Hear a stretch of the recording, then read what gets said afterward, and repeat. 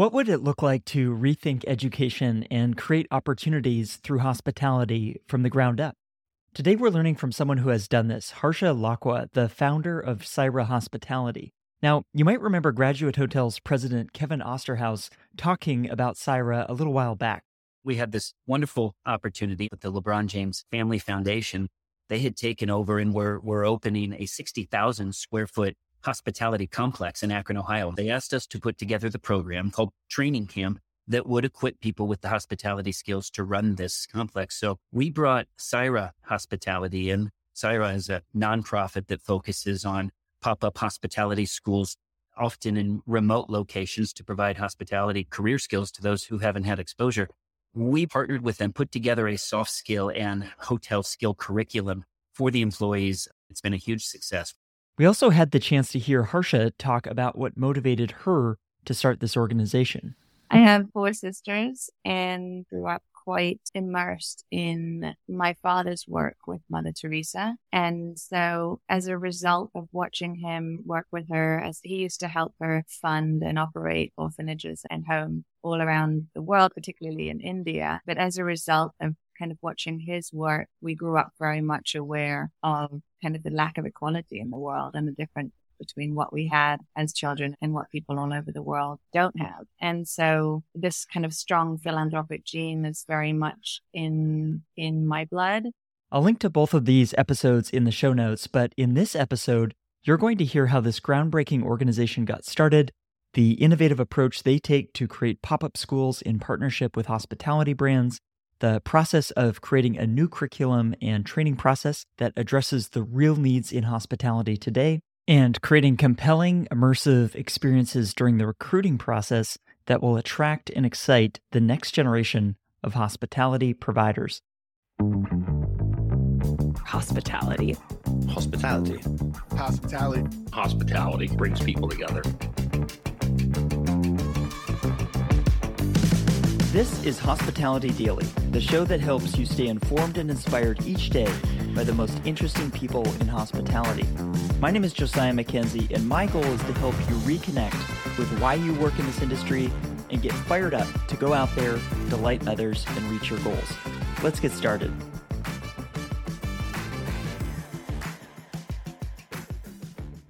What was that moment that led you to decide there's an opportunity here to create a new form of education? There was a really key moment when a girlfriend of mine from high school had come to visit me in Singapore when I was living there and working at Six Senses. And her and I had taken a road trip kind of within Cambodia. And we're sitting in the gas station and it's like midnight, and her and I are just realizing how stupid we are to be sitting as two girls alone in a gas station in Cambodia, in kind of the capital of sex trafficking. And that was a moment because previously that day I had said to her, I want to check out this nonprofit called Salabai. And Salabai were taking women from sex trafficking and bringing them into hospitality through training them how to be housekeepers. And it was a traditional form of nonprofits in the sense that they were relying on donations. They didn't think to ask hotels, I don't believe. They didn't think hotels would ever agree to paying for the talent that they were receiving. So they had to continuously rely on donations and think, how do we fundraise and how do we make money, which is the challenge. But that was the moment when I thought, wow, this nonprofit is incredible, because it was an amazing experience just dining there. It was the best food we had, the best service. And then the story behind it was so much deeper and richer than anywhere else we had eaten or seen all through Cambodia. Not that we were doing a nonprofit tour, we'd gone as tourists and just kind of traveling and exploring. And that was a moment where I said, finally, like these two worlds are connected. I'm not quite sure if we're going to make it out of this gas station alive, but if we do, there's something there to explore deeper. And then I took that idea and I applied to Cornell's hotel school because I knew that I wanted to develop a business plan around that. I just didn't know how, and I didn't know exactly what it was going to be, but I was lucky to get accepted. And when I got there, I had an idea. I wanted to take all the entrepreneurship classes, and I knew that I needed to it's not that I needed to go to Cornell to become an entrepreneur, but I needed people to take me seriously. And now with that, I think it's opened a lot of doors. Not only was it a fantastic year and a fantastic school, but it was also saying to people, maybe it was even that it allowed others to take me seriously. Maybe I started taking myself seriously at that point, because I realized that I had to do something a little bit more serious than, sell villas to ultra high net worth individuals. Well, it's so fascinating. So you take these classes, you create a business plan, while at Cornell. Can you describe what the original concept was that as you are articulating it then? And then I'd love to hear how you describe what Saira Hospitality is today. Well, yeah. So today we're a nonprofit that partners with hospitality companies, and we create pop-up and permanent schools all around the world, giving local communities who are often overlooked not only the knowledge and the skills, but mostly the confidence to then be able to be placed into jobs and employment at our partner hotels upon graduating from our schools. So that's what we do today. Similar and not similar in the sense that when I wrote the business plan, it was based on more of a permanent school. So it wasn't pop-up hotel schools or semi-permanent schools. It was one school that would similarly be funded by hotels. And we're now branching out from just hotels. But at that point, it was funded by hotels primarily, who would become partners of this kind of collective and become members and be able to fund the school collectively to be able to place the students. So a similar model. It was actually a model that we came across a couple of years ago. So I started Saira in 2015 in downtown LA as a pilot.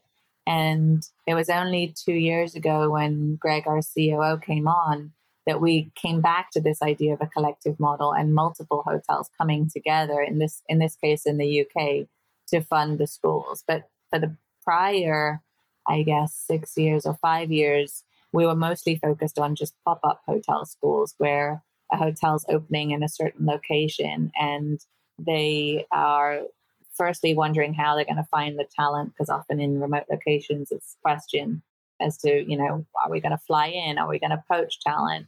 And also more and more, I would say, as the years have gone by, hotels are asking them, how are we going to connect with the local community? How are we going to get their buy-in? How are we going to show that we're a brand that cares about, the social part of ESG? And so that model still exists. And then we've expanded into this more kind of semi-permanent model with collective hotels and hospitality companies, I should say, coming in to fund the schools. So interesting. I love hearing about that journey from the pilot to, what you've learned and seen along the journey to today. I'm curious on the educational piece of it. I think going to Cornell, one of, if not the best hotel schools in the world. And then, you've seen the industry from a lot of different perspectives. What did you see either back then or along the journey with regards to hospitality education that you felt was broken and needed a fresh perspective and another way of teaching the next generation of hospitality providers? Yeah, it's so interesting, isn't it? Because I'm actually not very academic. And then I hear you talk about it. I'm like, I did go to Cornell and I am doing schools. But yet I dropped out of school. I dropped out of, not school, but I dropped out of university, the first one anyway. So what did I see? So I didn't think to myself, I've got to create a school. More than that, I saw the need, right? So I was actually doing a externship at Cornell in Sri Lanka at the Amman in Gaul, which was a really lovely externship. And so leaving Ithaca, New York and going to Sri Lanka was great. It wasn't so much that I thought, let me create schools. It was more like I saw on the hotel side an Italian general manager who was a really lovely guy, and he was struggling to find local talent, and he wanted to fill a position for the pool cleaner. And then I saw a lot of development happening in Gaul, and I saw a lot of people kind of sitting on the sidelines, watching the hotels being built, not really sure, as so often all over the world, I think, so not really sure if they have a place for themselves in there, if they could even walk in.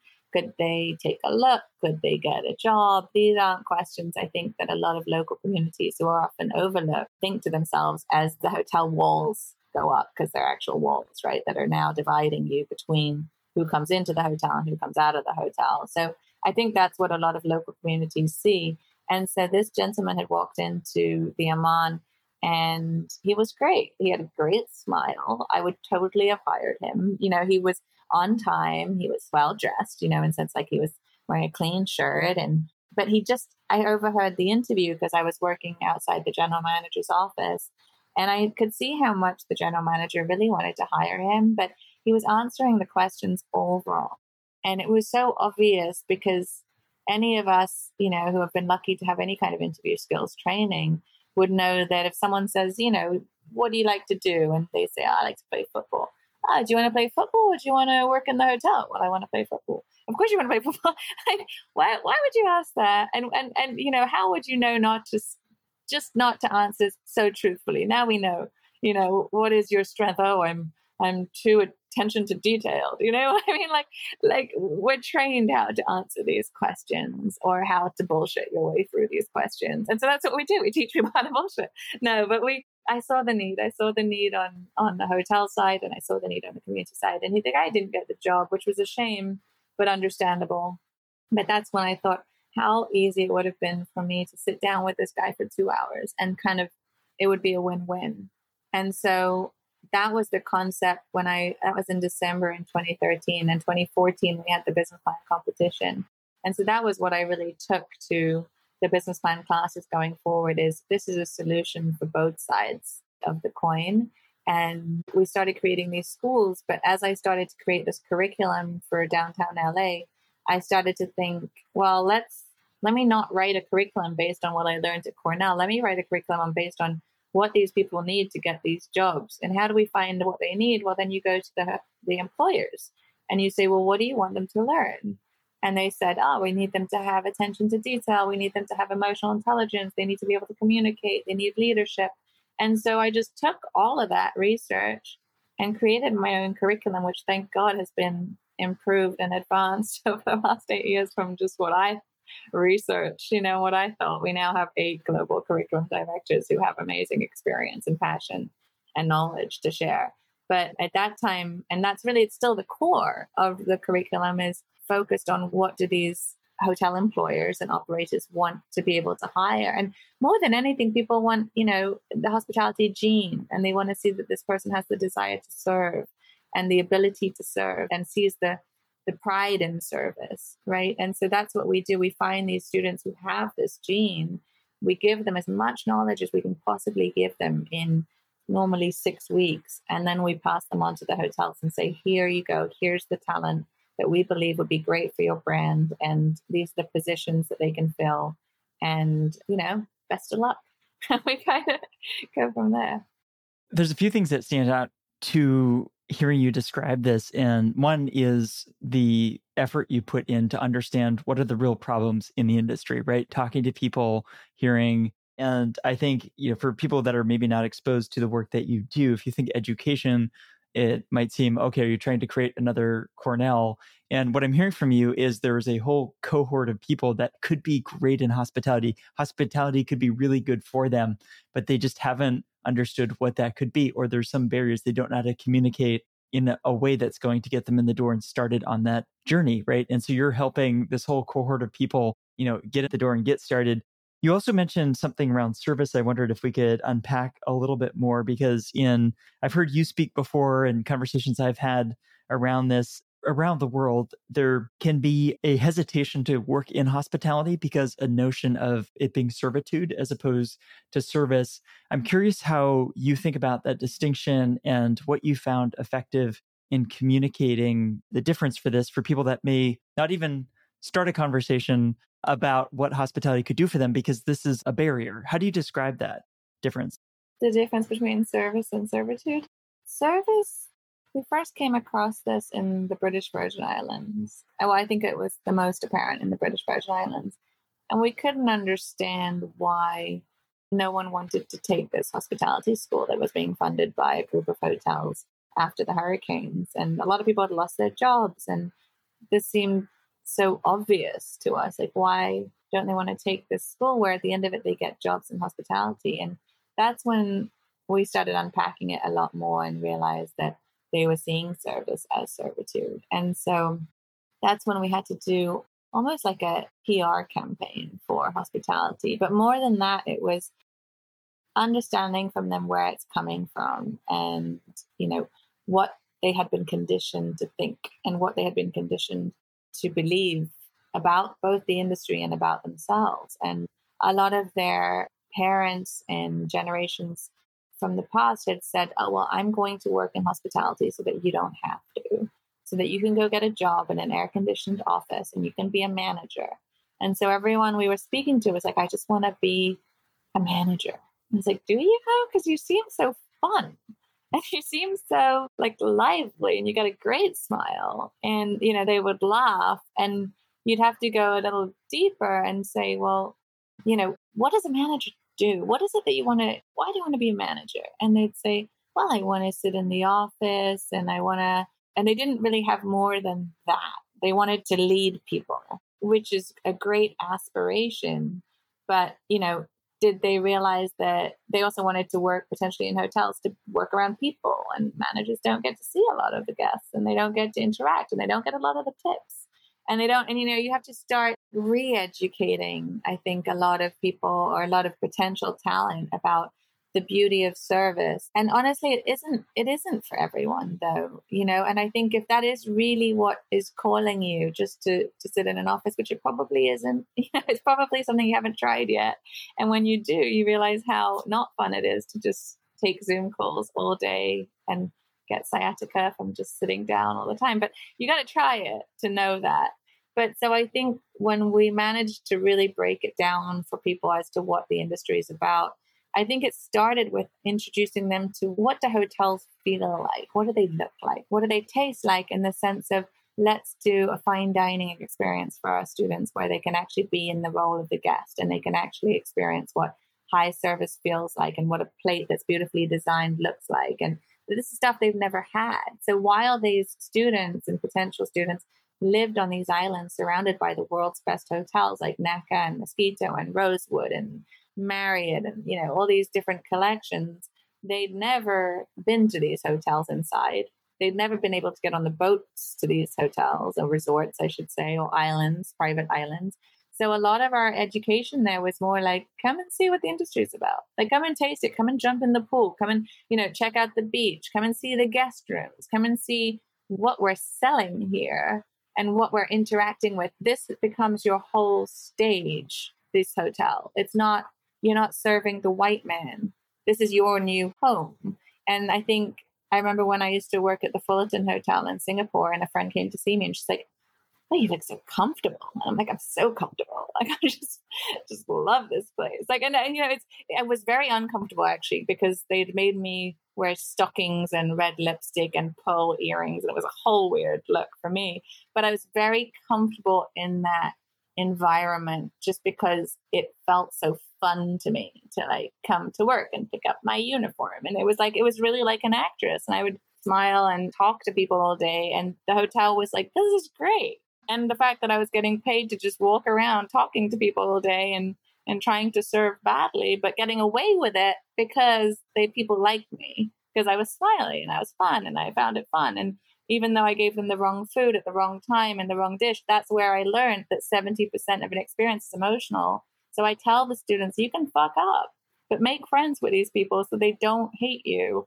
when you serve them the wrong dish. Or, because they'll come back, they'll give you a pass. But if you're not nice and you don't enjoy serving them and they can tell that, and then you mess up their meal, well, then they're never coming back and you're not going to get a pass. I love this example so much of inviting people. It sounds like early on the process where you're almost selling this as a career. And it's not, okay, we're going to make you go through this whole process. And if you make it through all these hoops that you're jumping through, then maybe you get to step foot on property.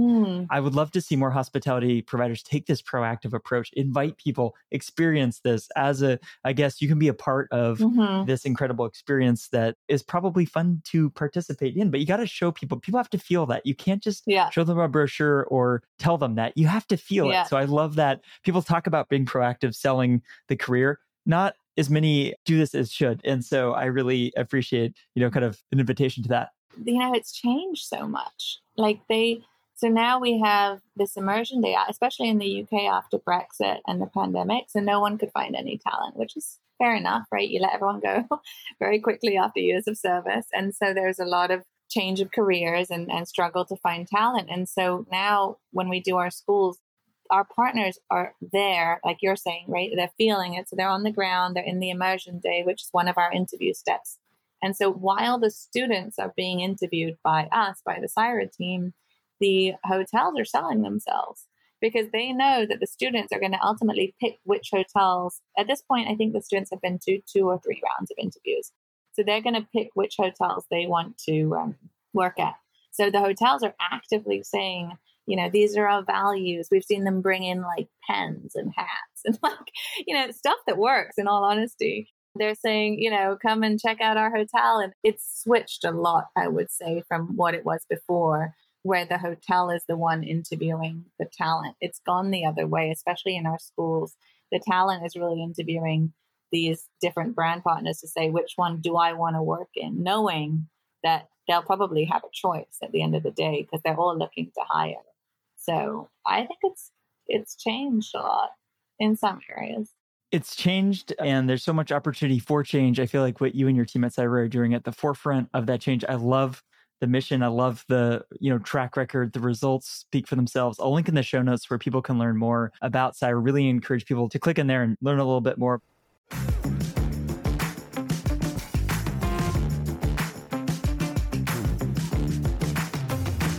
Before we go, I want to let you know about a few more things. First, if you haven't done so already, subscribe to this podcast on Apple Podcasts, Spotify, or your favorite app to stay inspired each day by actionable insights from the most interesting people in hospitality. Second, I've started sharing videos and photos from the stories on this show on Instagram and YouTube, so if you'd like to see those or watch along, I encourage you to follow Hospitality Daily there so we can stay in touch. Third, if you'd like to listen to more conversations like the one you just heard, visit this podcast website at podcast.hospitalitydaily.com. I've spent a lot of time building out this website because I want to make it really easy for you to listen to the topics and guests that you are interested in, whether that's culture and leadership or operations or technology or something else. Browse and search the entire library of more than 400 episodes for some of the top leaders and innovators in hospitality at podcast.hospitalitydaily.com to get ideas for delighting the people around you and reaching your business and career goals. I produce this podcast each day and give it away for free because I want us all to learn and grow together. If you enjoyed today's episode, I just have one favor to ask. Please take a moment to text or email this episode to a friend or colleague